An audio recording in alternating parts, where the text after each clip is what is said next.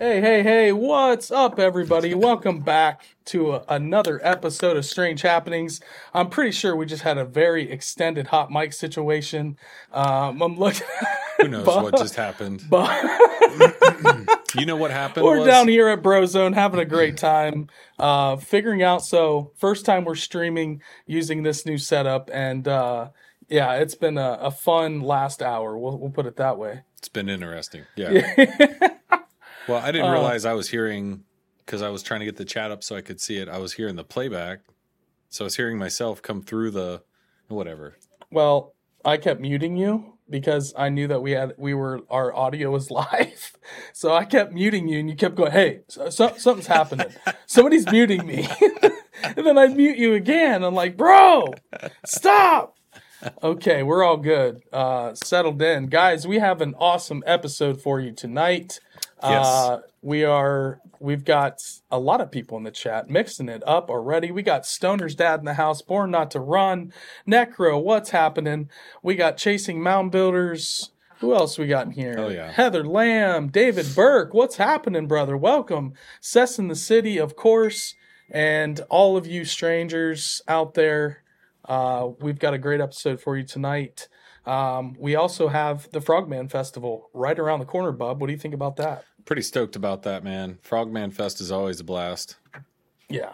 I say that, but last year was the first year of Frogman Fest, and that's why I say it's always a blast, because it was a blast last year. So let's not, let the good times stop rolling. Keep them going. That's You see the Frogman, let us know. Yeah. Hey. Dancing Lights. Hey, what's happening? We got a full house in here in the chat. Nice. We are ready to go. Rock and roll. It is a Thursday night Strange Happenings because last night was Valentine's Day and I had plans. So we all had a good time. Hope you guys had a great Valentine's Day. Hope you guys enjoyed the episode with Catherine Lanigan that we premiered on Monday. I know a lot of you guys were in the chat and really digging that. Catherine is a special lady and a dear friend of our dear friend Bill Homan. So it kind of all came full circle. We were so happy to get that episode done. She's amazing, inspirational. So awesome. And many thanks to Catherine Lanigan for this week's episode. Frogman Fest and that Discord channel, guys. Hit that Discord server link. It's linked in everywhere. It's in our link tree. There's no way you can't find it. So if you're not in there and want to join that, please do. Always appreciate you guys' support. There's been some awesome conversations happening in there. I'm seeing everybody's pets. I love that. I love that part. Love that. Some interesting pets in there. We even have an appearance of a little hedgehog. Somebody has a hedgehog. It appears to be an albino hedgehog. There she is, Cess in the City. But hey, let's hop right into it. We got a great lineup for you guys tonight, and we're going to start off with a video. So let me get that ready for us, and hopefully all this still works. We'll see. All here. right. Cross fingers. I'm going to silence this now. Okay, guys, we have... Her hedgehog's name is Pearl. Yeah, Pearl, that's right. Yes, that's it. So this is UFO footage. This is, some of you guys may have seen this video, but you have kind of just I think this is a little bit old, but it's the first time we had seen that. And Bub, I think you threw this one in there. I think so. Yeah. I'm not sure sometimes, we kind of get the collection of articles and material and what have you, and sometimes we're like, did you do that? Did I do that? Did Kyle do that? And speaking of that, we actually have some featured from the Discord channel the Facebook group tonight. We do. We'll make sure and call you guys out for those. And if somebody sends the link and we didn't see it, sorry about that. We'll try to get it next time. Hit us up next time. But this first video here is kind of your typical morning show, local radio show kind of a vibe here. And, these people just don't have these kind of conversations ever. So it's just fun to watch them kind of squirm a little bit. Yeah, the video, I don't know what I would say about that. It's like a white, it does kind of look like Doctor Strange's cape. Like it's like in almost like a Y shape at the top and like this kind of like bottleneck, and then water falls down. So it kind of has this, that's weird. Yeah. Where was the video taken from? Not sure. From the chat. I don't know. Do you know where that was purportedly taken or where that was shot? Does it say in the description of the video at all? Yeah, it's so... Doesn't show where it was shot. Doesn't say anywhere in it. Nope, I don't see that. Interesting. But Interesting. Who knows? Yeah. Interesting video. Cool stuff. Yeah, for sure. Bob, you want to take this first article? Yeah, absolutely. For us? We can hop right in. Yeah. There's always... Sorry, my eyes are dry. There's always a lot of UFO shenanigans going on. So this is from February 9th. This comes from insiderpaper.com and by Brendan Taylor.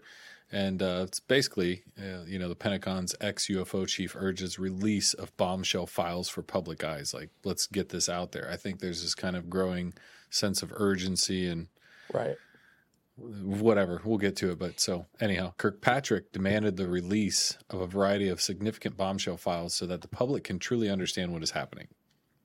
He mentioned that his bosses at the Pentagon, quote, gagged him from sharing the truth with the public. On several occasions. So even though he had evidence to back up his discoveries, the physicist who held the position of UFO chief for a year expressed that he believed his department was not permitted to disclose sufficient information about unidentified aircraft. Dr. Kirkpatrick explained, quote, there was a very strong concern to engage in the public discourse as often as I thought we needed to. The fact that the Pentagon leadership, can't figure out how to get at that message without concern for spillage into other areas has always been a frustrating point. So what does he mean by that, right? Like spillage into other areas. Yeah. Right? Is that what we're talking about? This whole Lockheed and Raytheon and whatever, all these, defense contractors and weapons development and, aerospace companies are possibly back engineering stuff or working on things that we've had and we know about this. So it's a big matzo ball to unravel, so of course it's going to be messy. So I think we're getting to that stage where it's getting a little bit messy. The ex-UFO chief also believed that the U.S. government should have provided clearer explanations of its efforts to investigate apparent UFO sightings. He expressed concerns that the lack of transparency could fuel conspiracy theories. So, not being open and forthright allows people to kind of go crazy and make up your own story and what have you. And honestly, historically speaking, that's what disinformation was used for, was going, hey, this guy over here believes it's UFO. Like, let him believe it's UFO. It's our aircraft, but we don't want him to know that. So that sometimes it's been used as a smokescreen cover as well to get away with keeping things clandestine, right? So that's where he's saying, this is going to lead to some believe that there might be some truth to their speculations about extraterrestrial life. So he's kind of tipping, if you don't tell them what's going on, then they're going to start thinking, connecting point A to point B on their own. But anyhow, the Pentagon spokesperson Eric Pahone denied claims that the Pentagon had halted press conferences on the matter. He added, quote, standard procedure within the department is to have public engagements cleared by higher officials. To our knowledge, any media engagement Dr. Kirkpatrick recommended or requested was approved. However, the secrecy surrounding UFOs gained renewed attention last year when retired Major David Grush, former Air Force intelligence official, accused the government of engaging in a significant cover-up. Grush claimed that the government had been concealing top-secret information about a decades-long program aimed at recovering and reverse engineering alien spacecraft. This revelation follows a plea from a leading psychologist urging the UK government to cease keeping its UFO information classified. He was concerned that withholding information from the public would only serve to further promote unverified agendas. There's another concerning problem. Like, what is actually going on? Okay, if we have companies that have been working on crash retrieved material from who knows what, aliens, maybe they're probes, the von Neumann probes when we covered those, maybe they're probes. Yep. So I'm not even going to go out on a limb and say that there's the life forms or NHIs or biologies or whatever. I'll just stick with just the technologies aspect of saying you've had this tech, we've worked on it, because that's what it's sounding like more and more. And there's a growing concern that if you don't talk about this, because people are, I think it's at that point where there's enough confirmation on that level where we can't keep this secret anymore. But does that mean by proxy that we can't keep all the other stuff secret as well, or I don't know. It's like I said, I don't know how they're going to unravel all of this easily or cleanly or. It's not going to be clean. I'll tell you that right now. That ain't happening. There's a lot going on. Yeah. I think this is the year. I know a lot of people say that, oh, this is the year for disclosure and all this. I've never thought that. I've never felt that.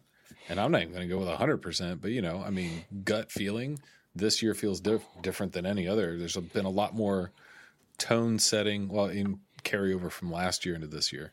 Yeah. There's been a lot of tone set of, Grush and that community at large, I think, are done being quiet and kept quiet.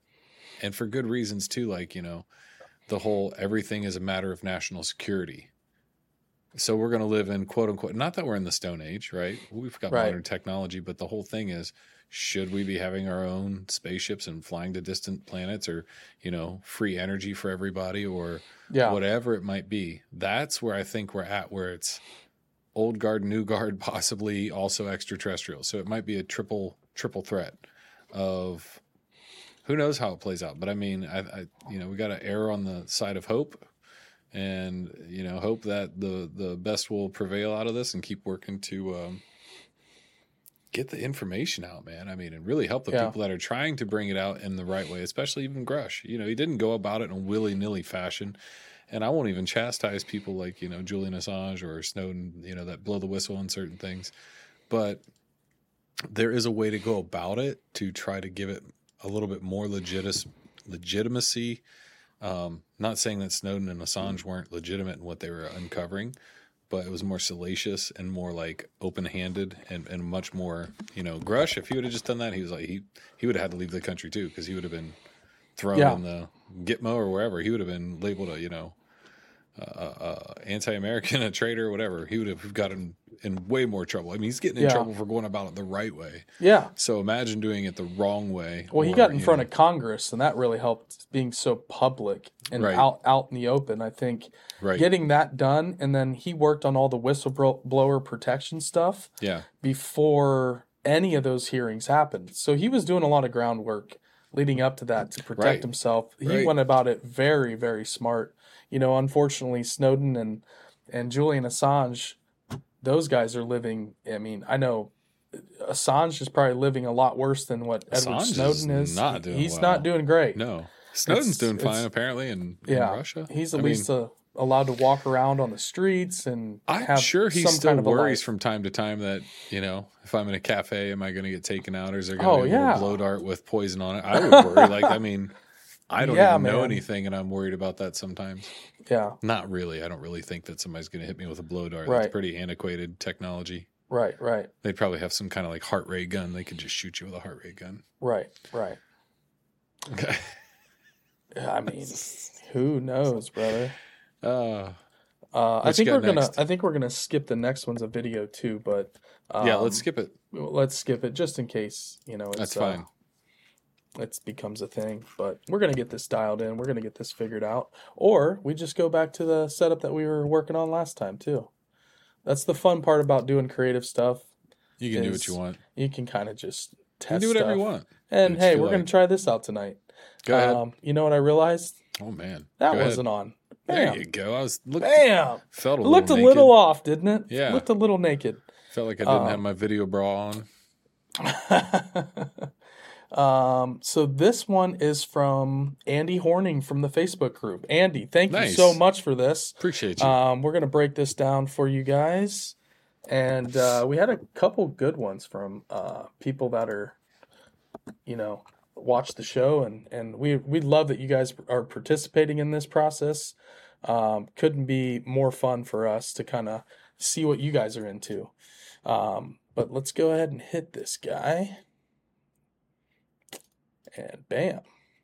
So we got how the Large Hadron Collider's successor will hunt for the dark universe. This stuff's going to get something so wild. That keeps me up at night. You really want to know what keeps me up all night? This kind of stuff. The dark universe? This kind of stuff really does keep me up at night more than terrorist attacks or, a plane coming down. Yeah, this stuff really does kind of freak me out, man. Really? This is by Robert Lee. And this is from February 8th of 2024. And click out of all that. And this is from space.com. So planning is well underway for the successor for the world's most powerful particle accelerator, the Large Hadron Collider, or the LHC. The new atom smasher, named the Future Circular Collider, will dwarf the LHC in size and power. It will smash particles together with so much energy that scientists say it may be capable of investigating our universe's most mysterious entities, dark energy and dark matter. Is there a single science fiction novel that does not somehow at some point in the story reference dark matter and dark energy? I'm pretty sure it's in damn near every single awesome, rad science fiction thing that's ever been written or filmed. Historically, though? Did they used to know about dark energy and dark matter? And I don't know if they did. Maybe in the last 20 years. I know it was hypothesized. We just learned about gravitational waves not too long ago. But mathematically, they knew about dark energy and dark matter for a long time. And I don't know. I don't know the numbers on those. I'm almost positive. I mean, we can look into it. I don't know. Interesting. And by the way, yes, I do agree with you guys that Cryptids of the Corn was way ahead of the jellyfish UAP thing. Biological UFOs. When we were in the video clip we were referencing, but did a little bit back end. It does appear that who knows about the where that video came from, but it does seem like those jellyfish UAPs are hitting the zeitgeist for some reason. And it's just strange. It's everywhere. When Justin was on our show in December of 2022, and he had already done a 3-part episode on jellyfish and sky creatures is what he was kind of referring to them as too. But it's 100%, guys. I totally agree with you. Way to mute yourself there, Bub. Bub muted himself and he's typing in the chat. I'm proud of you, buddy. That. I'm proud of you, bud. See, guys, we're getting better. We're getting better all the time. So let me get back to this. The new atom smasher. Okay, so the LHC operates. The LHC operators at CERN revealed the results of a midterm review of their FCC, or feasibility study, to the press on Monday, February 5th. The feasibility study began in 2021 and is set to conclude in 2025. The findings thus far constitute 3 years of work with scientists and engineers from across the globe determining the placement of the new accelerator's ring. The implementation of the FCC facility, its concepts for detectors and funding aspects as well. So the FCC will run under the jurisdiction of France and Switzerland, just like the LHC currently does. But the future accelerator will stretch 56.5 miles, or 90.7 kilometers. Holy shit, bro. Making it over 3 times in length of CERN's current size doesn't matter. Unless you're smashing matter. And yeah, unless you're trying to rip open a I'll tell you what, that needs to be their commercial, their Kickstarter, their crowdsourcing. Size matters. It's the only time it's ever, will ever culp to it mattering. Hey, most ladies out there, they know. They know I'm joking. I just think it's funny. They know the answer to that question. This is where it actually does matter, though. When we're smashing atoms. Right. God, that's going to be a song. Smashing atoms, size matters. The LHC is the largest and most powerful particle collider in the world. Okay? The FCC will operate in the same way as the LHC, and in that it will be accelerating charged particles around a loop using superconducting magnets, then smashing them together as they approach the speed of light. Good grief. So there's a little image for you guys. Sorry, I didn't. Look at the size of that. And here's the crazier part. Yeah. The LHC is still big, ridiculous. right? That's still 16 miles round trip of the LHC. And it takes up that's egregious. The FCC, good gravy. Yeah, look at that. Goodness. So, and that's way up in the mountains. Can I just say something that's kind of strange too?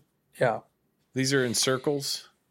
Not that Stonehenge is a Large Hadron Collider. Well, hello. There's something to that. Maybe that's weird. I'm just saying. Maybe there's a loose connection. It's not weird. I don't think it's loose at all. Kind of blew my mind looking at that. I mean, look at the earthworks, the big circle out at Newark. There's the squares, the circles, the octagons. They have the same thing in Wales. But even in some of those, stone formations, maybe the size of the structure was used for something different based on the size. Yeah. I don't know. That's wild. Huh. Okay. Sorry. I don't mean to keep interrupting you. No. This is good. No, it's cool stuff. Hey. I love to geek out on things like this, even though I'm not very well versed in any of these. Andy, thank you for this because you're geeking out Bub. So that's what it's all about.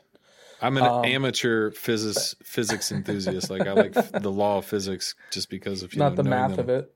I don't mind the math of it so much. I don't even think there is that much math with it. It's more of like I say that not knowing, but I think it's more about like the concepts and theorems and I like equations. Natural sciences.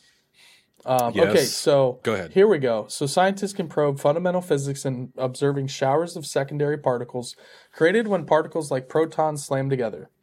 But whereas the LHC can attain energies around 13 tera electrovolts, or TeV, when operating at full power, CERN says that the FCC should be able to reach energies as great as 100 TeV. So basically 1.21 gigawatts. Yeah. Right? Let's just use that as our conversion. Let's just say they're talking about time travel. It's enough to send Marty McFly back to 1985. Let's just put it that way. At 88 miles an hour, he'll get there. Let's just say we're hinting at this being some sort of time travel or wormhole creator. Honestly, and again, just watched Interstellar again. Bro. I don't know why. Just watched Interstellar again. There's something to it. And it the more I watch that movie, something's happening there.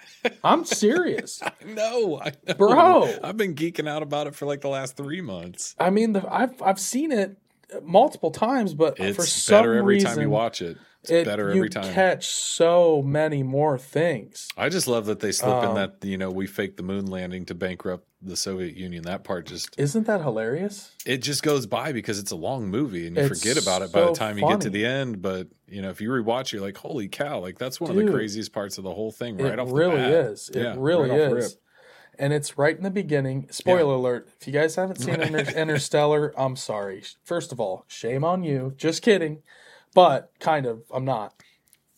Because it's a good film. Really good film. And it's in the beginning. That's not the whole film. That's just part of it. No. That's just a very small blip. But his kid's a genius, and his kid's getting in trouble because she's smarter than the teachers. Yeah. And so, the teacher, they bring Matthew McConaughey in for a meeting to talk about how bad his daughter is and how she doesn't want to listen to anybody. Well, she got into a fight with kids in school because she was talking about the NASA moon landings. Yeah.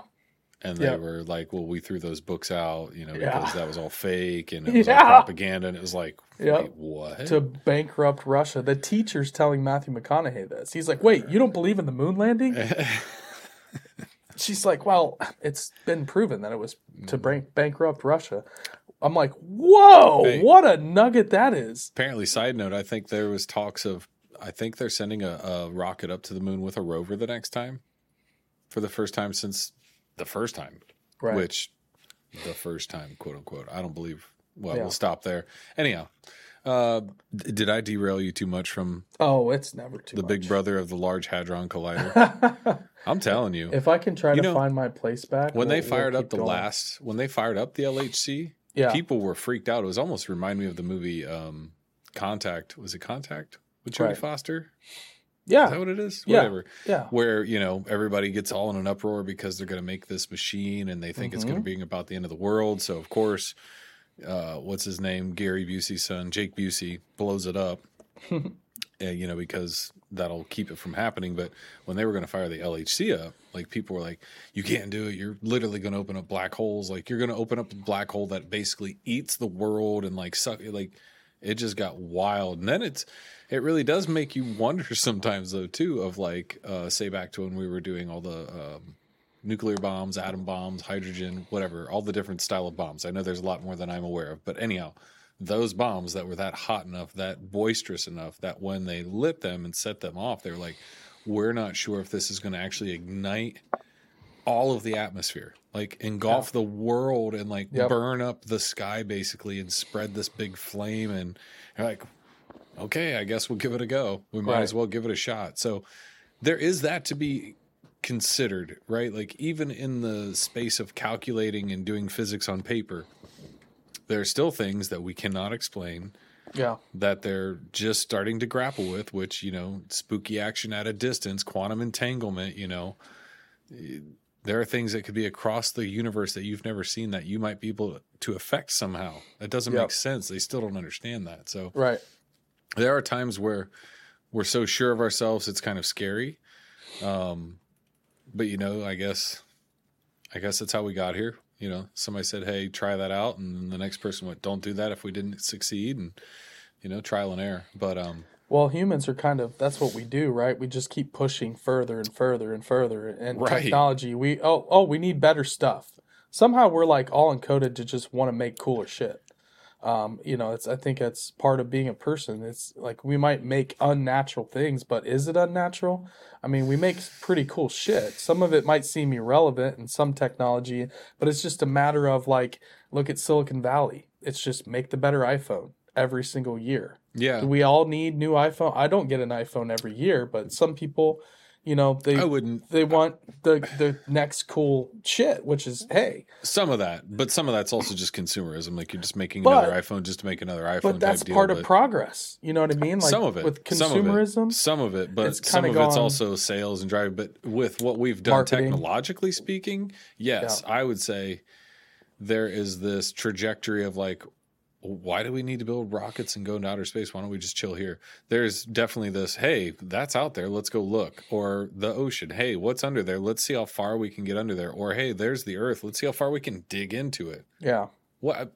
Who knows? I mean, talk about exploration. I just rewatched Everest the other day with my parents. And, okay, just such a double entendre of a movie. Like, oh, you went to the top of the world, but at the same time, why would I want to spend back in the time of when the film was shot, or supposedly in the 90s, spend $65,000 to try to kill myself? Yeah. I mean, it's a weird thing, right? Like, what are we doing? Why do we do some of the things that we do? And we as a species, I think, and I said it the other day, we just have to find our limit. Can we jump off a bridge from 100 feet if, we have the right entry into the water and all these things? Like, can somebody free solo a mountain, 3,000 feet? Can, a man jump from outer space on a balloon and hit, I don't even know how many miles of hour Felix Baumgartner hit when he jumped from that Red Bull balloon. And then somebody else did it like not long after that. Like people are jumping from the edge of space. Oh yeah. From these gondolas, dude. Mm-hmm. Mind-boggling. Doesn't make sense. And bro, every other animal on this planet is looking at us like, that species is nuts. Like, what is wrong with them? And there is something we're just doing our thing. Mm-hmm. There is something trippy about being in a hot air balloon. If you guys haven't ever been in a hot air balloon, it's so wild. Explain it. Yeah. So the way I can describe is just like, when you're blasting that hot air to just basically you go up. When you want to go up higher, you blast it. When you want to come down, there's a little hole that they pull this rope and opens up a flap up there. So you can come down and so all you're doing the whole time is you're going like this. You're bobbing up and down in the sky. And our guy had us to where we were clipping the top of corn tassels, bro. Mm-hmm. The gondola was nicely and we were just gliding like it's like being in the Matrix. Yeah. There's no force behind you that's pushing you. It's just this weird feeling of floating and being so and it's, you feel perfectly safe. Those gondolas are huge. Yeah. and then you just kind of land in somebody's backyard, and then you say, hey, sorry about that. You don't call ahead of time and be like, hey, we're going to be landing in your yard because we have no idea who you are. Right. And you have to take that thing down after 45 minutes because you're going to run out of fuel. So it only has so much fuel. So you literally just land in some dude's yard. And luckily they were cool. Their neighbors came like a bat out of hell with a golf cart. Like, hey, man, we thought you guys got stuck up in the apple tree. We're like, no, he landed us right here because everybody, the cops had thought we crashed. That's hilarious. Because all the neighbors were going, oh, my God, because they couldn't see us behind this cornfield. So at a certain distance, you just kind of disappear. So they thought we hit all these trees, and then the sheriff was out there, and then me and my wife got our picture taken with the sheriff. Jesus. And he helped us fold up the balloon and get it into the compartment. Like the sheriff was like helping out and hanging out with us. us. Yeah, that takes a minute. Burton, we got Burton from Local Legends here, everybody. Burton, what's happening? Burton's been crushing it here lately. Burton's been uploading videos like a madman to YouTube Shorts, and we were lucky enough to get featured in a whole bunch of Burton made some awesome stuff from our episode with him back in 2023. So, yeah, cool stuff. So a couple more things on this article. We got way off track there, but that's the fun part of this show, right? Go ahead. So why do particle accelerators need more power? The crowning achievement of the LHC thus far is undoubtedly the discovery of the Higgs boson, the force-carrying particle of a field called the Higgs field, which permeates the universe and dictates most other particles' masses. Breakthrough sighting of the Higgs boson was by 2 LHC detectors was announced on July 4th, 2012, and is credited with completing the standard model of particle physics, which is humanity's best description of the universe, its particles, and their interactions on a subatomic scale. Yet the standard model still requires some tweaking. And since 2012, scientists have been using the LHC to search for physics beyond the model to make those adjustments. Success has been limited. The search will get a boost when the LHC's high luminosity upgrade is completed, which will mean the particle accelerator can perform more collisions and offer scientists more opportunities to spot exotic physics. And here is just a nice shot that I'm going to throw up here for you guys. And, you know, some people have said how interesting it is that how much of basically these giant arrays of electromagnetics, and these are just wires that are kind of going in and out of a central point, and how much it does look like a Stargate or a portal or something that you would think of running across in some like ancient burial tomb or something like that. I mean, it's got all the markings of this really strange kind of interdimensional machine. And if you got the LHC, now we have an even more advanced particle collider. Like the stuff that they're going to figure out with this thing, and maybe that's all part of them maybe needing something like this because of all the UAP sightings and the different technology that these UAPs have. Are some of these discoveries from this going to help us figure out interstellar travel? Because again, going back to that film, when he crosses over into the event horizon, nobody's ever seen that. Nobody's ever visualized it. They've only sent probes but lost all the probes. Like there's no communication back. So it's like this sphere that he ends up going into, and then he basically ejects from his ship and enters the event horizon at this point of no return, and then essentially gets like jammed up in this weird portal. And then where he ends up is like this higher dimensional space that is essentially created for him to see in a way that's 3-dimension.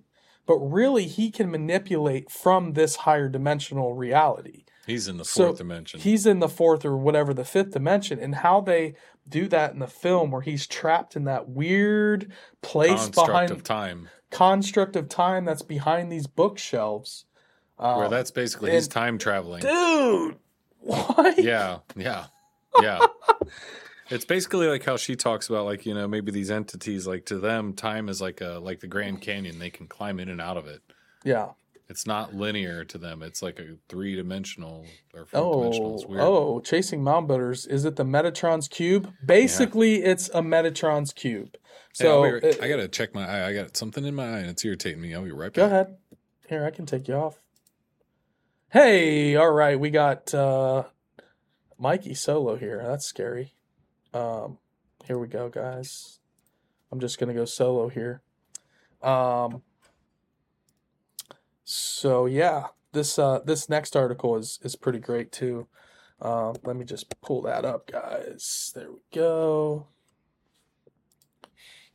Boom, boom. There's a lot of good articles here tonight. How you guys doing in the chat? Let me see what's happening here. Oh, that's right, Metatron's Cube. So Metatron's Cube is from what I understand, and I don't know crazy amounts about sacred geometry, but it's one of these sacred geometric designs that you kind of see with the Sri Yantra. You can see, the flower of life, the seed of life. Those are kind of pretty famous, pretty easily recognizable sacred geometric shapes. Metatron's Cube is one of these, which it has a bunch of, and actually, let me just pull one up for you guys. But supposedly, Metatron's Cube we have around our bodies. And this cube is essentially some kind of interdimensional craft, if you will, that we have built into us. But it's this whole process of unlocking that potential and basically stepping into your Metatron's Cube to be able to go. And I know it sounds crazy, but it's kind of like what Mike Ricksecker was talking about with us, where he thinks time travel is through inward instead of hopping in a time machine and traveling off into the universe, where, maybe it's through meditation, maybe it's through yoga practices, and, who knows? It looks like Bub's coming back here. Here we go, Bub. You're back, Bub. Sorry about that. All good, buddy. I think it's a lot of looking at my screen all day here at work and then jumping on this, but ever since I had LASIK, like, the tear ducts and everything, like, they dry out. Yep. And when I used to wear contacts a lot, I would get, like, they're called, I think, hordeolums or styes. Get them on your eye. I had one, like, right on the inside of my eye that was driving me nuts. Yeah, those are painful. It just, like, scratches your eyeball. It sucks. It's no bueno. No bien. Okay, so here you go. What? I'm going to show everybody. Chasing Mound Builders had a comment about Metatron's Cube. So this is what Metatron's Cube is, guys. Like I'm down with that. It's a sacred geometry. If you go to music festivals and stuff like that, you'll see people with these tattoos quite a bit. This is pretty common. But it's got all of the pyramid and it's got the circles, the octagon, and the triangles, which makes it a really awesome, in my opinion. Cool. It's one of the platonic solids too. Like, here you go. Platonic solids are really interesting. Yeah, this is basically like Metatron's Cube is one of the building blocks shapes of the universe as well. The Merkaba, yes, Chasing Mound Builders, the Merkaba, which the Merkaba is the shape of Metatron's Cube in a way. Like that one, this one right here is, I believe, the Merkaba. But yes. Jeremy Corbell is in hot water for lying on the jellyfish UFO. I did hear a little bit about that. What does that mean? Lying on the jellyfish UFO? What does that mean? He lied about it? He did talk about in a doc. I did see an interview with him where he was saying that he wasn't, that it came from the Pentagon. But there was some weird inconsistency. Yeah, about where it came from. And I don't know. I don't know enough about it. Chain of custody was broken. I don't know enough about it. Interesting. I don't want to speak wrong against Jeremy or anybody, but I don't know enough to say enough about it. But yeah. Interesting. Always like to keep my finger on the pulse, though. Yep. Here we go. This next one here. Bub, you want to tackle this one? Yeah, let's get after it. ScienceAlert.com. Here's some more physics for you from the 2nd of September of 2022. So a little bit older, but still Let's talk about it. Mike McRae, physicist, broke the speed of light with pulses inside hot plasma. Liquid hot magma. Most of us grew up familiar with the prevailing law that limits how quickly information can travel through empty space. The speed of light, which tops out at 300,000 kilometers an hour. No, not an hour. Sorry. 300,000 kilometers per second. I was trying to read 186,000 miles in the parentheses, but yeah, 186,000 miles per second. While photons themselves are unlikely to ever break this speed limit, there are features of light which don't play by the same rules. Manipulating them won't hasten our ability to travel to the stars, but they could help us clear the way to a whole new class of laser technology. Love lasers. Love lasers. Physicists in the U.S., I hate that word for some reason. That's a really hard word to say. I have a tough time with S's. Physicists in the U.S. have shown that under certain conditions, waves made up of groups of photons can move faster than light. Researchers have been playing hard and fast with the speed of limit of light pulses for a while, speeding them up and even slowing them to a virtual standstill using various materials like cold atomic gases, refractive crystals, and optical fibers. But impressively, last year, researchers from Lawrence Livermore National Laboratory in California and the University of Rochester in New York managed it inside hot swarms of charged particles, fine-tuning the speed of light waves within plasma to anywhere from around 1/10 of light's usual vacuum speed to more than 30% faster. So 30% faster than the speed of light. This is both more and less impressive than it sounds. A photon's speed is locked in place by the weave of electrical and magnetic fields referred to as electromagnetism. There's no getting around that, but pulses of photons with narrow frequencies also jostle in ways that create regular waves. The rhythmic rise and fall of whole groups of light waves moves through stuff at a rate described as group velocity. And it's this wave of waves that can be tweaked to slow down or speed up depending on the electromagnetic conditions of its surroundings.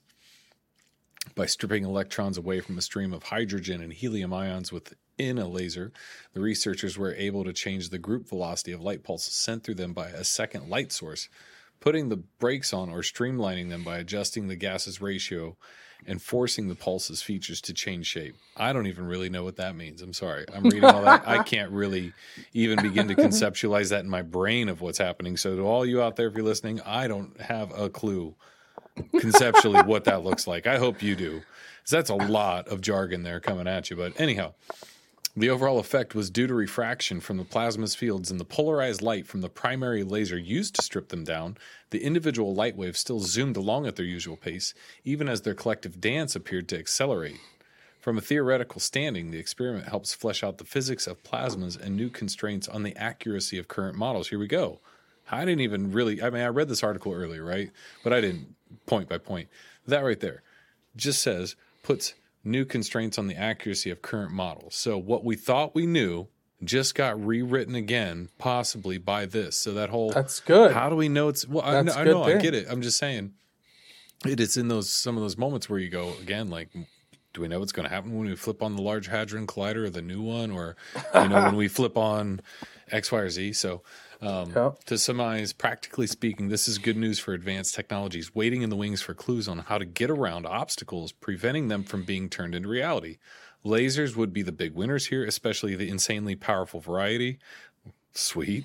Old school lasers rely on solid-state optical materials, which tend to get damaged as the energy cranks up. Using streams of plasma to amplify or change light characteristics would get around this issue. But to make most of it, we really need to model their electromagnetic characteristics. It's no coincidence that Lawrence Livermore National Laboratory is keen to understand the optical nature of plasmas, being home to some of the world's most impressive laser technology. Even more powerful lasers are just what we need for a whole bunch of applications, from ramping up particle accelerators to improving clean fusion technology.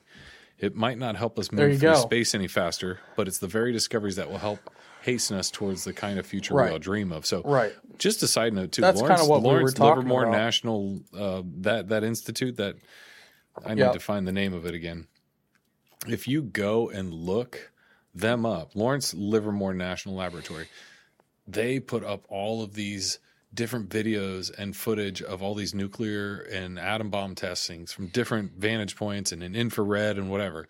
They found all these videos back, and they have like, I don't even know how many, dozens, if not like multiple, like 50, 60 videos that you can watch of just different bombs being blown up. And they're like, basically, you know, we don't do this anymore. And so like that old information is still very valuable because they study that, all the physics of what happens in those explosions and, you know, the mathematics of it. And, you know, we're just talking about Metatrons, or is it Metatrons or Megatrons? Metatron's cube. Metatron's cube. Yep. Sorry. Stuff like that. You can see things like that within these destructive forces too, like these weird things. It's really crazy. So going back to Metatron's cube, because I kind of had my brain a little crosswired, and thank you, Chasing Mountain Builders, for reminding me.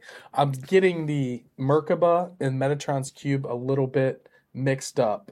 So Metatron's cube is basically Metatron's cube is a 3D symbol representing the map of all creation. So it's drawn up of 13 circles in the same size with one circle in the middle and 6 others surrounding it. The last 6 circles created a hexagon around the other circles. Each circle then has a line extending from its center that connects to the center of the other 12 circles. The circles and lines in Metatron's cube are believed to form all known shapes in the universe, which makes up everything in creation. So essentially what it is the mathematics of how things are created. Whether that's a cell, whether that's a human being, whether that's a galaxy, whether that's a neutron star, whatever it is, all things in creation, if you really drill down into what things are made of, this is the kind of fractal sacred image that you will see, that you will come across. And the Merkaba is your time travel built-in spaceship, essentially. Your Merkaba is very similar in shape to Metatron's cube, which is why I kind of get those mixed up all the time. But the Merkaba that's exactly like what Mike Ricksecker talking about. You're creating, your body is a spaceship, essentially. Pretty much. So when they say your body is a temple, like that's why the ancient mystery schools and these folks talk about this stuff and treat your body as like a temple, because your body is exactly that. It's a spaceship. Your vessel. Yeah, it's your vessel. It's your space vessel. Mm-hmm. And it's using, your body's not actually physically going anywhere. You're just creating an environment where your soul can travel, or whatever that energy system that's connected to the universe can travel either forward, backwards, or in, different realities, different dimensions, higher dimensions, and so forth. So the Merkaba is your kind of astral body that allows you to go into, and people that, they learn how to remote view, maybe they have figured out a way to tune up their Merkaba and tap into that. Yeah. That might be part of it. Maybe that's what. Good point. You hear about Buddhist monks that are, living up in Tibet that can, travel forward and backward in time and can elevate and levitate, right? Everybody's heard that story. Sure. Oh, there's a 90-year-old Buddhist monk up in the Himalaya mountains that can meditate and can fly and do all these things. I haven't seen that, and I don't think you can film those guys, because from what I understand, people don't know about them, because as soon as you film something like that magic or whatever that thing is that they're tuned into goes away, because it's a gift.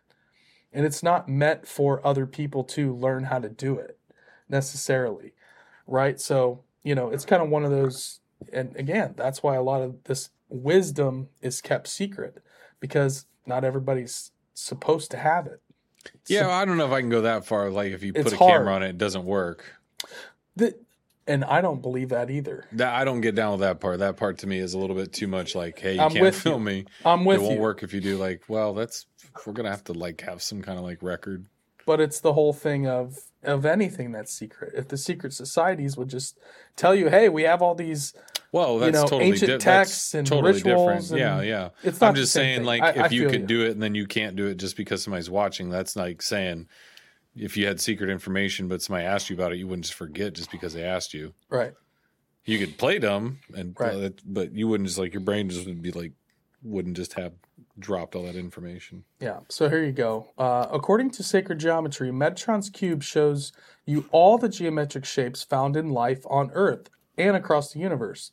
These shapes from everything from the strands of your DNA to the patterns found in snowflakes. This gives you a glimpse at the architecture of creation, helping you comprehend the connection between the divine and physical world. There you go. A little Sacred G with you and me. All right. Okay, this is a pretty good one too here. Oh God, this one will give you nightmares. I'm glad I never did it. Get that out of here. All right. Glad I never did it. You want to go ahead, Bub? Sure. This is from Zero Hedge, and I think I ripped this one probably off X, but 23andMe, right? Hey, you want to figure out your heritage, your DNA, your ancestry, whatever you want to call it. What's the other ones? 23andMe, Ancestry.com. Ancestry, yep. Is there another one? Is that it? Those are the two big players. Yeah. Okay. Yeah. And let me just say it first by saying, again, like HIPAA, Health Information Portability and Accountability Privacy Act, whatever it all stands for. It's something about your health information. Doctor can't do a surgery on you and then go say, hey, I did surgery on Mike. Yep. Or Justin, has, 2 weeks before that tiny alien inside of his brain gets killed by Vincent D'Onofrio in a cafe eating pierogies. They can't do that. They can't go out and break your trust. However, 23andMe, the DNA testing company, began publicly trading on NASDAQ following a deal to merge with VG Acquisition Corp. Oh, yeah. A special purpose acquisition company founded by billionaire Richard Branson. Yep, that was a SPAC. I was invested in that a little bit, and then I realized that Richard Branson was a part of it. I was like, okay, I'm going to bow out of this. And then they eventually they took 23andMe public. That was the whole SPAC craze. So where everybody had a SPAC. 50 Cent had a SPAC. Right. Shaq had a SPAC. Yep. And happened. And they all piled into these. And then the Wall Street just shorted every last one of them. And everybody is down massive on most of those stocks that went public via SPAC. Now, what do you think will happen from all that, Mike? What do you think happens all that? But what do you think happens? But what do you look at the chart? Money. Look at the chart. Scroll down on this. Yeah. Look at the chart on it. Yeah. Keep going. Look at that. Yeah, look at that. No, the stock's worth like 75 cents. 69. Okay. There you go. It went down more. How about that? It was at almost $68 a share. Anyhow, do you know what a SPAC is basically? Yes. A steal your idea thing. Oh, yeah, sure. Hey, make a SPAC. Look at this chart. Because that's what's going to happen here. Okay, so and you said it. Richard Branson founded it. Not founded it, but, merged with it through VG Acquisition Corp, which I think is Virgin Global. Company was pimped. So this language is the articles as well. Company was pimped by Hollywood elites such as Oprah and Lizzo as market capitalization topped $6 billion in late 2021. So in 2021, their market cap was a little over $6 billion. Fast forward this past week, 23andMe has lost 94% of its market cap following the November 2021 peak, and NASDAQ threatened to delist the penny stock as it closed around 69 cents per share on Friday. So you got to stay at a certain price or you get delisted, and you go to the penny stocks, and you get down there, and then they're in penny stock right now. Right. So Ann Wojcicki, 23andMe's chief executive, has led the cash-burning startup that has never turned a profit. After 3 rounds of layoffs and a subsidiary sale, a Wall Street Journal report said the company could run out of cash by 2025. The inevitable fire sale of 23andMe has raised eyebrows among social media platform X users. A healthcare investor named Will Manidis asked this question on X, quote, within months you will be able to buy genomics data from 14 million Americans for plus or minus $200 million, so give or take. whatever under on 200 million. Monitis warned in the viral post, quote, the inevitable fire sale of this mess to an overseas private equity firm is going to be a national security matter on the scale of which we haven't seen in the healthcare in years. Guess what? They've got everybody's genetic DNA data. Not everybody's, but you got 14 million. They got a ton of people. And I'm sure they're illegally acquiring DNA from doctors' offices. And they all get caught doing that, bro. But here's the thing. Even if it's only a certain percentage, right? What if it's enough of the percentage that, we're all, however, genetically closely related to? Maybe you only need that 14 million to complete the entire genetic profile. Mm-hmm. And why does that matter? Well, if you know how somebody's built, you can direct something towards them of a medical nature. I'll just leave it at that. Again, I think we said it last episode, we're not going to have hand-to-hand combat probably anymore of like knife and bayonet and like marching across a field to somebody playing, drums and until you stick each other with them. We're going to like use these little tiny drones and robots and whatever else and AI and DNA and genes and all kinds of nefarious things. So this is just, it's concerning, man. I mean, at a certain point you got to wonder, like, what do you do? Like, I would assume that naively, we probably all to a certain degree are getting genetically profiled fairly hard. Like you said, even doctor's office hoovering up information. Do they really keep it? Mm-hmm. Who knows, man? On the back doors of that sometimes, are there deals that are made, Does the government get all the healthcare records somehow? Like, would they? Yep. It wouldn't surprise me. They built those centers out in whatever it was, Nevada or Arizona, that are all they take is data. They're just giant buildings that just collect and keep data. Yep. No, like it's bizarre. Yeah. The world's getting real strange real quick. Mm-hmm. I'll welcome it. Just got to welcome it. Yeah. Sorry, I just went on a rant there. No, I love it. It is. It's just craziness, It used to be like, oh, God, you can't talk about a celebrity having a facelift. Dude, somebody knows like everything about you. They know why your hair color's blonde or your eyes are blue or, if you like broccoli or not. They know everything from your genetics. Yep. They can look at you and figure out quite a bit. Like, again, the really important things, they don't have to care if your favorite color is blue. That doesn't matter to them. Yeah, I mean, what if somebody, like Rogue Corporation, like what if some Chinese company or Russian company or just name it, whatever, and let's just say not a friend of the U.S., comes in and just buys 23andMe because it's a publicly traded company. And like many companies that are huge publicly traded companies, they ended up like during the pandemic, a bunch of companies here in Columbus that became a private company, and some guy comes in and just buys the whole company. It's not listed as a publicly traded corporation anymore. And you just have some, offshore company just buys up 23andMe. So now they got all that data. Huh? Dude. Well, and data's king. That's in our world, data, content genetics. Is king. In the rest of the world, data is king. Yeah. Everywhere. Well, even in ours, data is important, but data in this kind of a industry, that kind of data. Yep. Where we're going with things. Man, imagine if you're trying to make sentient technology and you need some genetic information to get it over the hump. Yeah. You need some genetic information to figure out how to bring it to like some kind of like real life, like AI cyborg, like living AI, like a living. You have all that myself out now. This is the kind of things that keep me up all night. I hope you guys all out there aren't getting too concerned like Bub, but we're gonna me out a little how bit. About this? We'll move on. Sounds good? Yeah, go for it. All right. You got guys out in your hallway yelling? Of course. Because why wouldn't you? I just hear somebody? Why wouldn't What was that? Who knows? Okay. This is good. All right, so we got, now just flip over here. This is from the insiderpaper.com, and we have better than a real man. Young Chinese woman turns to AI boyfriends. All right. Oh, yeah. Let's dive into it. 25-year-old Chinese officer worker Tu Fei says her boyfriend has everything she could ask for in a romantic partner.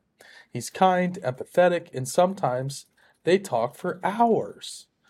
Except he isn't real. Okay? Her boyfriend he goes, okay, is a chatbot on the app called Glow, an artificial intelligence platform created by Shanghai startup Minimax that is part of a blossoming industry in China offering friendly, even romantic human-robot relations. Because here's the thing, China's got a big problem. There's not a lot of ladies in China. There's a whole lot of dudes, not a lot of ladies available to, get married, settle down, have kids. So these guys are, it's rough. We all need companionship, bub. You know what I mean? I get it. We're lucky. We got good ladies. Yeah. Some of these guys out here don't. So, hey, more power to you. That's what makes you happy. Get after it. So her boyfriend, he knows how much to talk, and he's much better at making her feel good, said to Faye from the Xi'an in Xi'an in northern China, who preferred to use a pseudonym rather than her real name, of course. He comforts me when I have period pain. I confide in him about my problems at work, she told AFP. I feel like I'm in a romantic relationship. This app is free. The company has other paid content, and Chinese trade publications have reported daily downloads of Glow's app by the thousands in recent weeks. Some Chinese tech companies have run into trouble in the past for the illegal use of users' data. Imagine that. But despite the risks, users say they are driven by a desire for companionship because China's fast-paced life and urban isolation makes loneliness an issue for many guys. It's difficult to meet the ideal boyfriend in life, Wang Zhuting, a 22-year-old student in Beijing, told AFP. People have different personalities, which often generates friction, she said. Well, we wouldn't all want to be the same. Emotional support. So Wang said she has several lovers, inspired by an ancient China, long-haired immortals, princes, and even wandering knights. I asked them questions, she said. She is faced with stress from her classes for daily life, and they will suggest ways to solve this problem. It's a lot of emotional support. Her boyfriend all appeared. Now, that has to be an AI robot. Guys are really, really... we have many, many downfalls, ladies, and I know, you guys listening and watching are probably thinking of my boyfriend or, my husband or even my girlfriend, perhaps. They don't listen to me. Nobody listens to me. I'm trying to talk to them about my day, and they're wandering off, and hey, I get it. You just need somebody to listen to. And we have us physical red blood, and we have tissue, and we're biological beings, right? But these robots, hell yeah, they're going to be a lot better, especially you are the person programming the AI and giving it all that feedback. So it's going to eventually... It's going to get weird. It's going to get... Yeah. It's going to get weird. Yeah. It's going to get real weird. You got people that already, will get married to, a blow-up doll or, a book. Oh, yeah. Whatever. I'm not trying to denigrate. I get more it. Power to you. However, what I'm saying is, I think I said this in an episode, a long time ago, was... I had this theory a while back where I started getting concerned because of the movie. They mentioned this, Her and Ex Machina and stuff like that. Yeah. But, Her's good. Again, we,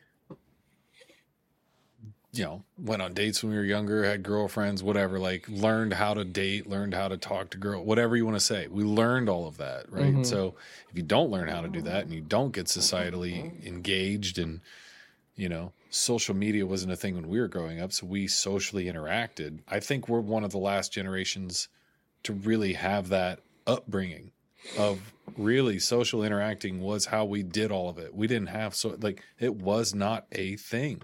Right. We had chat rooms and AOL and stuff. We did that stupid thing, but it wasn't like it is now. You couldn't be on there designed. for hours. Yeah, right. You couldn't be on MSN Messenger for 7 hours straight. You could, but it was stupid. It was pointless. But what I'm saying is, like now, again, if you get this AI good enough, and if you get robotics good enough, and you get it to a point where guys don't want to go pick up a girl and girls don't want to go pick up a guy or whatever, okay, well, they don't need to. They can get a perfect match.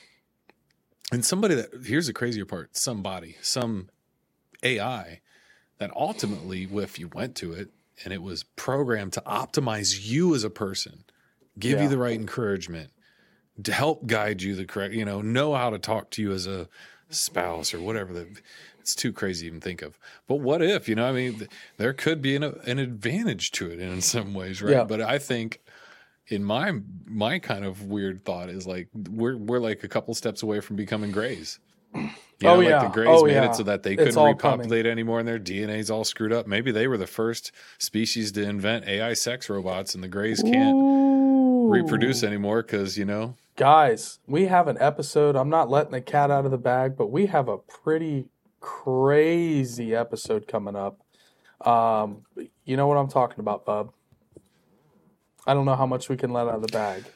But we guys, okay, you know what? It's coming up. I don't know when it's coming out. But Karen Wilkinson, she's an alien abductee, okay? We get in contact with her from Justin Brown. Shout out Mr. Brown from Prometheus Lens. And Karen shares her story. It's unbelievable. It's very...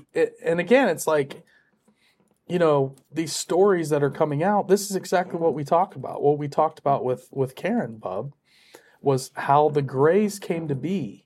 Right. And this hierarchy of these beings that seem a little bit more flesh and bone, but the Greys are kind of like these drones. They're kind of like these AI, highly programmable, whatever you want to call them. They're just useful idiots. Yeah. They're not like the top of the food chain. Yeah, they're just kind of worker bees. They're like drones or bees, like the movie, the Bee Movie with Jerry Seinfeld. That movie's hilarious because Jerry Seinfeld, his character does not want to do the everyday thing that bees do. Bees are programmed to do the same thing. You go out, you get honey, you build the thing, and that's their whole existence. Well, Seinfeld's character wants to go out and explore the world. Well, that's not what bees do. And the Greys could be kind of like this, biological drone where they have a specific process that they have to do, whatever that is. Maybe not. I can buy that. I was with you until it started turning into the Bee Movie, and then I was like, are the Greys going to start making intergalactic honey? Or well, the bees ended up waking up because they realized that human beings were stealing all their honey. And they put I've never seen the full movie. You never seen Bee Movie? It's great. Hey, I've tried. If you haven't seen Bee Movie, I've tried. Shame on you. I've watched part of it. Kidding. I watched part of it. But yes, there you go. But I'm with you on them being drones. I think the little Greys, not the big Greys. Yep. We'll talk about it. We'll get into that when that episode comes out. Yeah. And shout out to Necro for making that awesome post. I don't know if you guys saw the image he made for today's Strange Happenings. But awesome. Go follow Necro on Instagram at NecroMechanimal and check out the couple of ridiculous posts. Like, dude's always on fire. He's always bringing the heat. But yeah, I don't know. We got way sidetracked there. Was I even done reading? I think we were done with this one. I think you were done with that one, yeah. Yep. Cool. All right. Do you want to hop on this guy? Lost Civilizations. Yep. And where are they? They're under the sea. Of course. And scientists want to find them before it's too late. Well, good for you. Good for you. Do. Vice.com. Good for you. Jordan, good for you. Good for you. February 6, 2024. The remnants of some ancient human civilizations are currently lost beneath the sea. Scientists are rushing to find and study them before modern factors like coastal development make it impossible. The University of Bradford in the UK recently received a grant worth roughly $12 million from the European Council to, as a press release put it, hunt for lost civilizations beneath the Baltic and North Sea. Researchers plan on using the latest technology, including AI, to map the seabed and search for the prehistoric settlements that were submerged thousands of years ago when levels rose due to climate factors. Quote, 20,000 years ago, the global sea level was 130 meters lower than at present. With progressive global warming and sea level rise, unique landscapes, home to human societies for millennia, disappeared. We know almost nothing about the people who lived on these Great Plains, which is wild. Using the latest tech, researchers in Europe have recently discovered numerous underwater signs of prehistoric peoples. An underwater Stonehenge made up of 170 stone cairns was discovered under Lake Constance. Pretty crazy. Right, which lies between Germany, Austria, and Switzerland. Scientists now believe it was made by humans roughly 5,500 years ago in the Bay of Gradina on the western coast of the Croatian island of Korčula. I thought they had a better... Scientists found a 7,000-year-old road there. It's these kind of discoveries that University of Bradford researchers hope to uncover as part of Subnautica, a collaboration between institutions in Denmark, Germany, and the UK that has received over $16 million in funding to date. The work has become more urgent as coastal development ramps up to build out green energy solutions, such as wind farms. Quote, as Europe and the world approaches net zero, development of the coastal shelves is now a strategic priority. Subnautica will use the latest technologies to explore these lands and support sustainable development. One site of interest to researchers is Doggerland, which a University of Bradford webpage explains, would have been a heartland of human occupation and central to the process of resettlement and colonization of northwestern Europe during the Mesolithic and Neolithic. David Burke called that out. Yeah. He said kind of like Doggerland. Yeah. Within the submerged landscape lie fragmentary yet valuable evidence for the lifestyle of its inhabitants, including the changes resulting from both the encroaching sea and the introduction of Neolithic technologies. I think that's where it ends. Yeah. Yeah. It's pretty wild. Doggerland. I'm going to just look that up, actually. Go ahead. Yeah. Let's just take a look at that while we're here.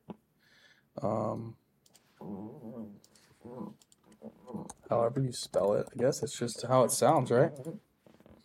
Doggerland. And I hate using Wikipedia, but it's just the first thing that came up. Here you go, guys. Let's take a look at Doggerland. Thanks, David Burke. You're the man. Dude's smart. Let me just zoom in here a little bit.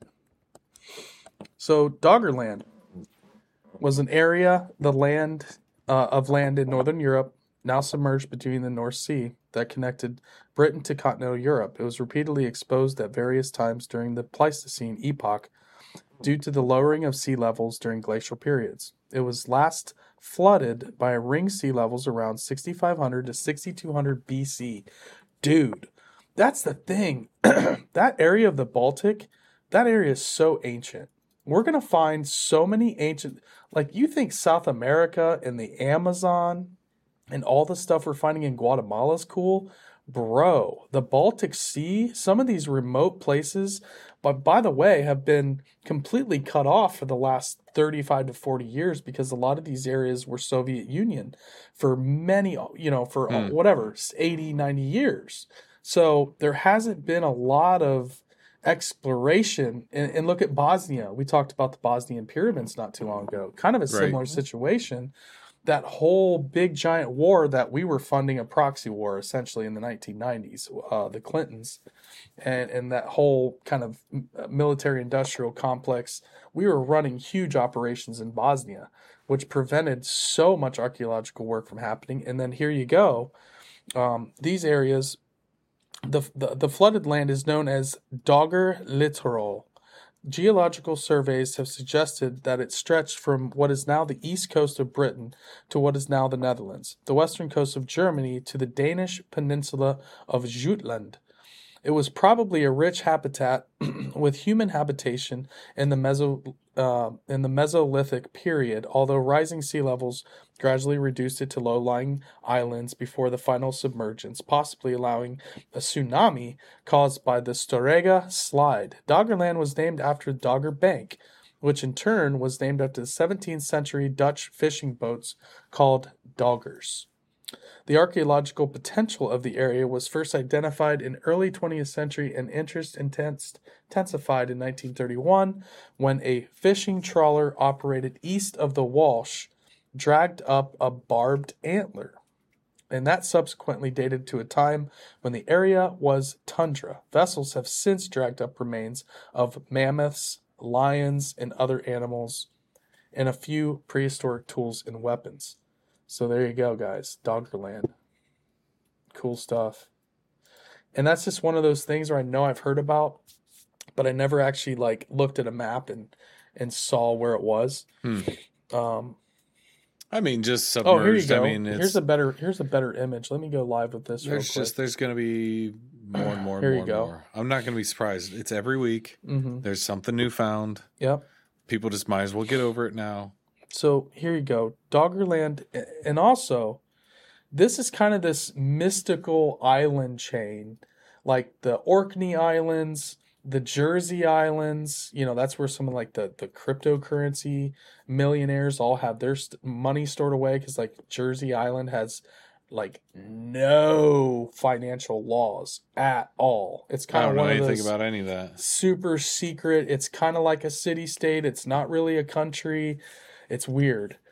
But, you know, off the coast of Ireland, and, you know, there's these island chains out there that, you know, going back to, you know, the times of Irish monks, were legends of these strange islands out there that nobody went to, that were inhabited by these beings with amazing technology. You know, it's kind of this whole, I think that's where like Tartaria and some of these stories come from, is Doggerland, and is these island chains that submerged after the last ice age. And, you know, was that a comet that hit the North American ice shelf or the European ice shelf, and everything just flooded? You know what I mean? It's written about in the Bible and all these other cultures.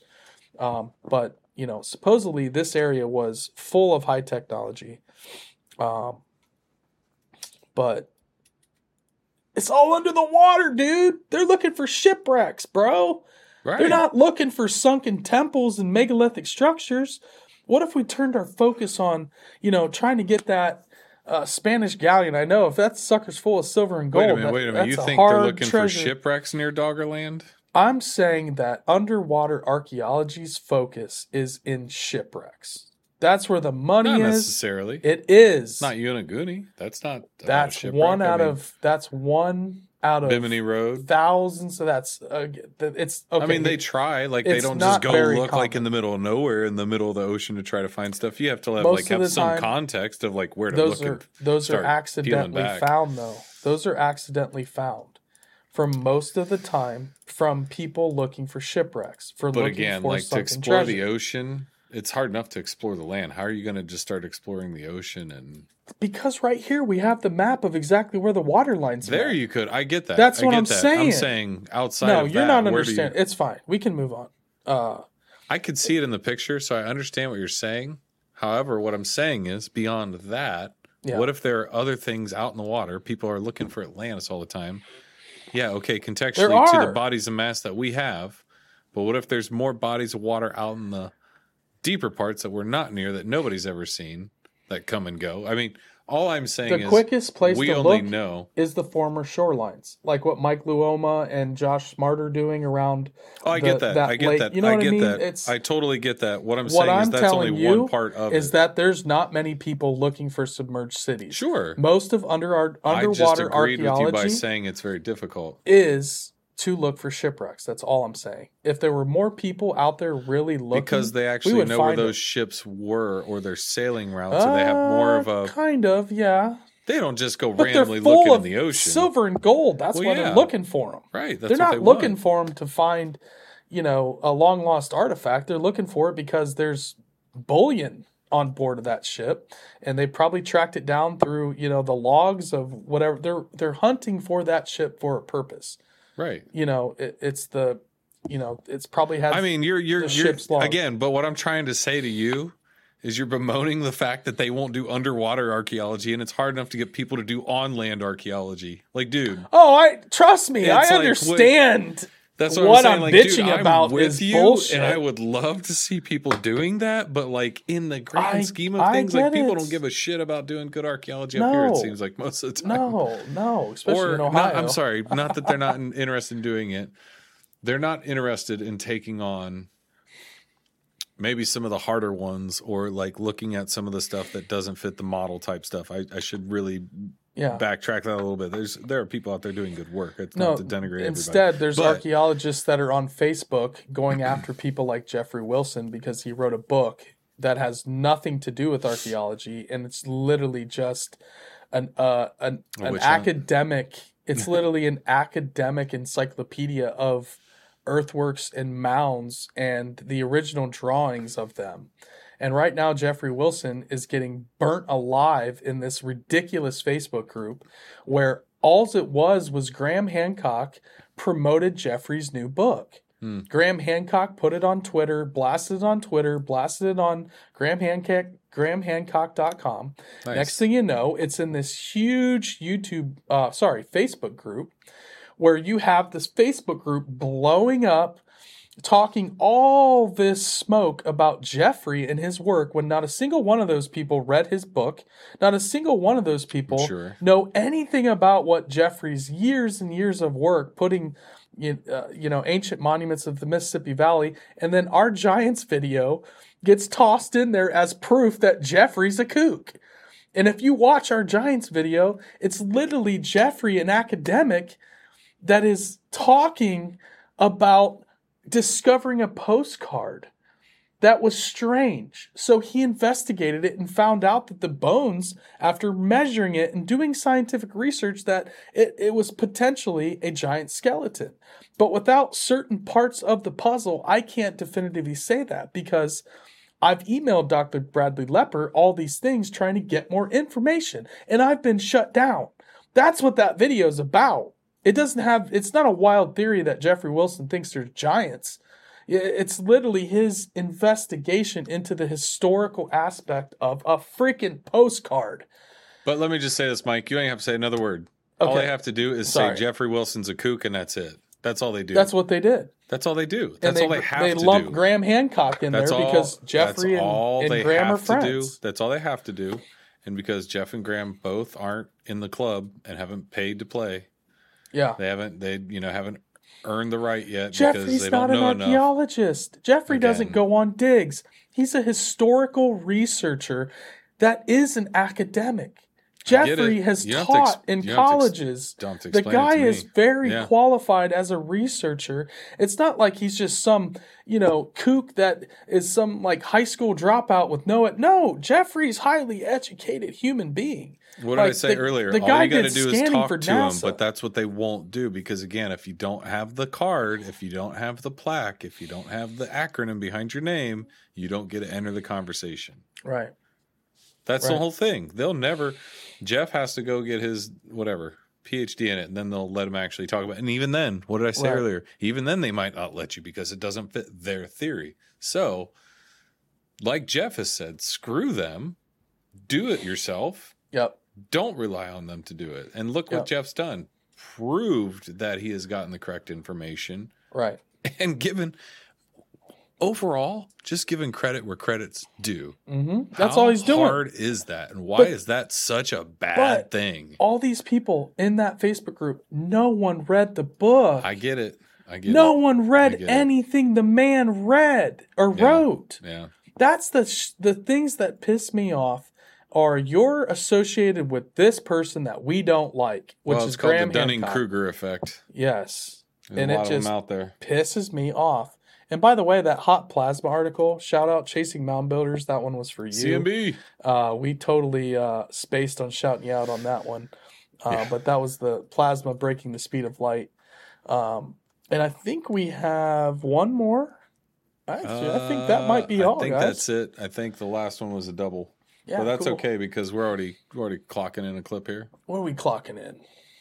We're at 9:30. Okay, we're doing pretty good. And I did look into. I'm going to look into this group that you guys are talking about here in the chat. It's the. Well, anyways, maybe we'll come back and do an article on them. Jeffrey's the man, Heather Lamb. Jeffrey is the man. And, Stoner very gracefully hopped into that Facebook group and posted both of our interviews, part 1 and part 2, with Jeffrey Wilson, and graciously was like, "Hey, this is actually what the information is about. Right. If you want to know. If you want to know something about it, and you obviously are too lazy to buy the book, pick up the books, read about the book, here's a couple videos that are explaining what this whole, what you guys don't even know what you're talking. You don't even know the subject. Go talk to of Jeff. What it is you're talking about. Jeff will talk to you. The whole thing again is he will talk to you. The whole trope of the truth doesn't mind being questioned. Yep.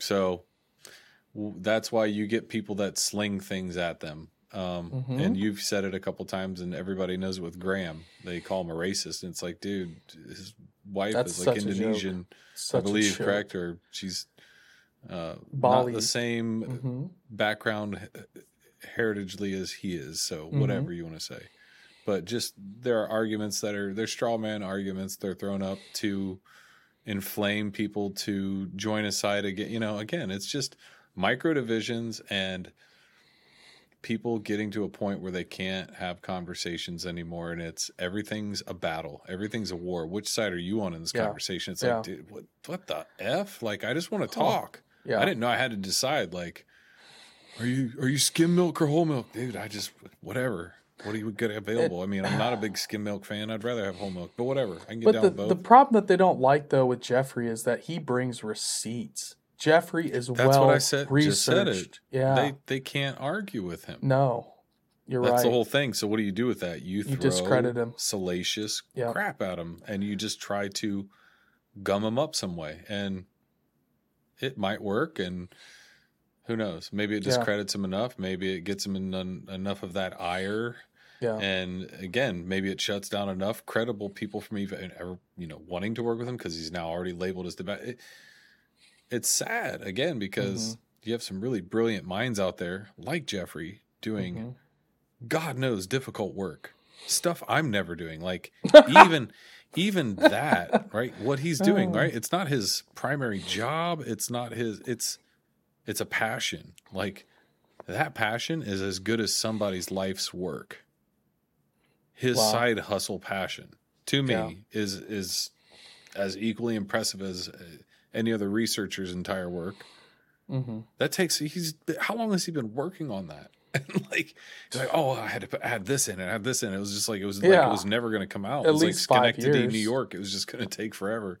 Yeah. So that's what I'm saying. Like he's very passionate. He's writing a Serpent Mound book right now. Well, wait till that comes out because that'll send shockwaves. That he was writing first before he did the Ancient Monuments project. Yeah. He found all this doing research for a Serpent Mound book. Stumbled upon this, takes a 5-year detour, and just writes a massive anthology of 1,000, 2,000 page books casually over 5 years. And Heather Lamb, that's so cool. I guess Heather found our show through Jeffrey. That's what I said earlier. She got in contact with Jeffrey. I didn't realize that. Thomas Wilson sent me to find Jeffrey, and then I found your show. He's so smart. Yes, he is. And he does go all in. And that's the thing, is because Jeffrey doesn't know how to not go all in. That dude doesn't have I'm just going to casually hop into something.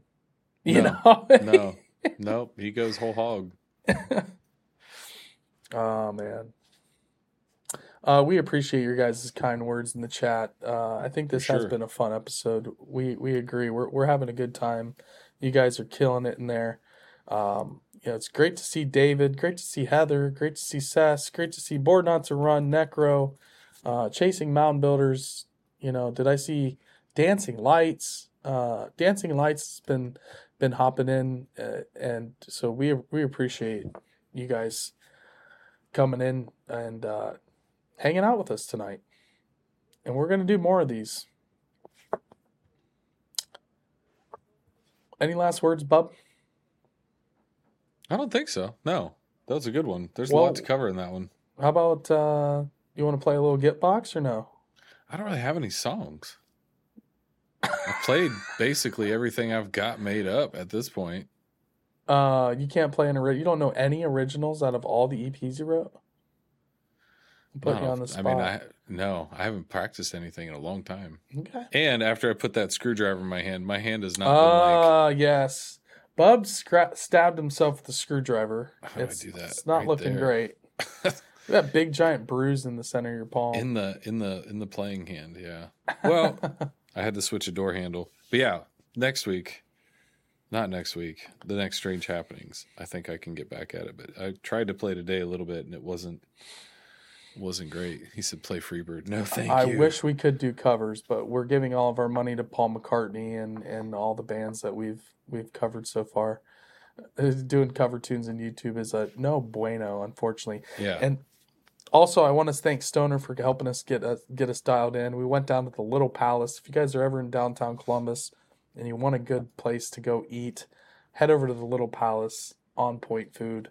Probably the best cheese curds in the world. Just going to say. They're amazing. If you like cheese curds, they're maybe fantastic. you grew up in Wisconsin or Minnesota, but incredible cheese curds.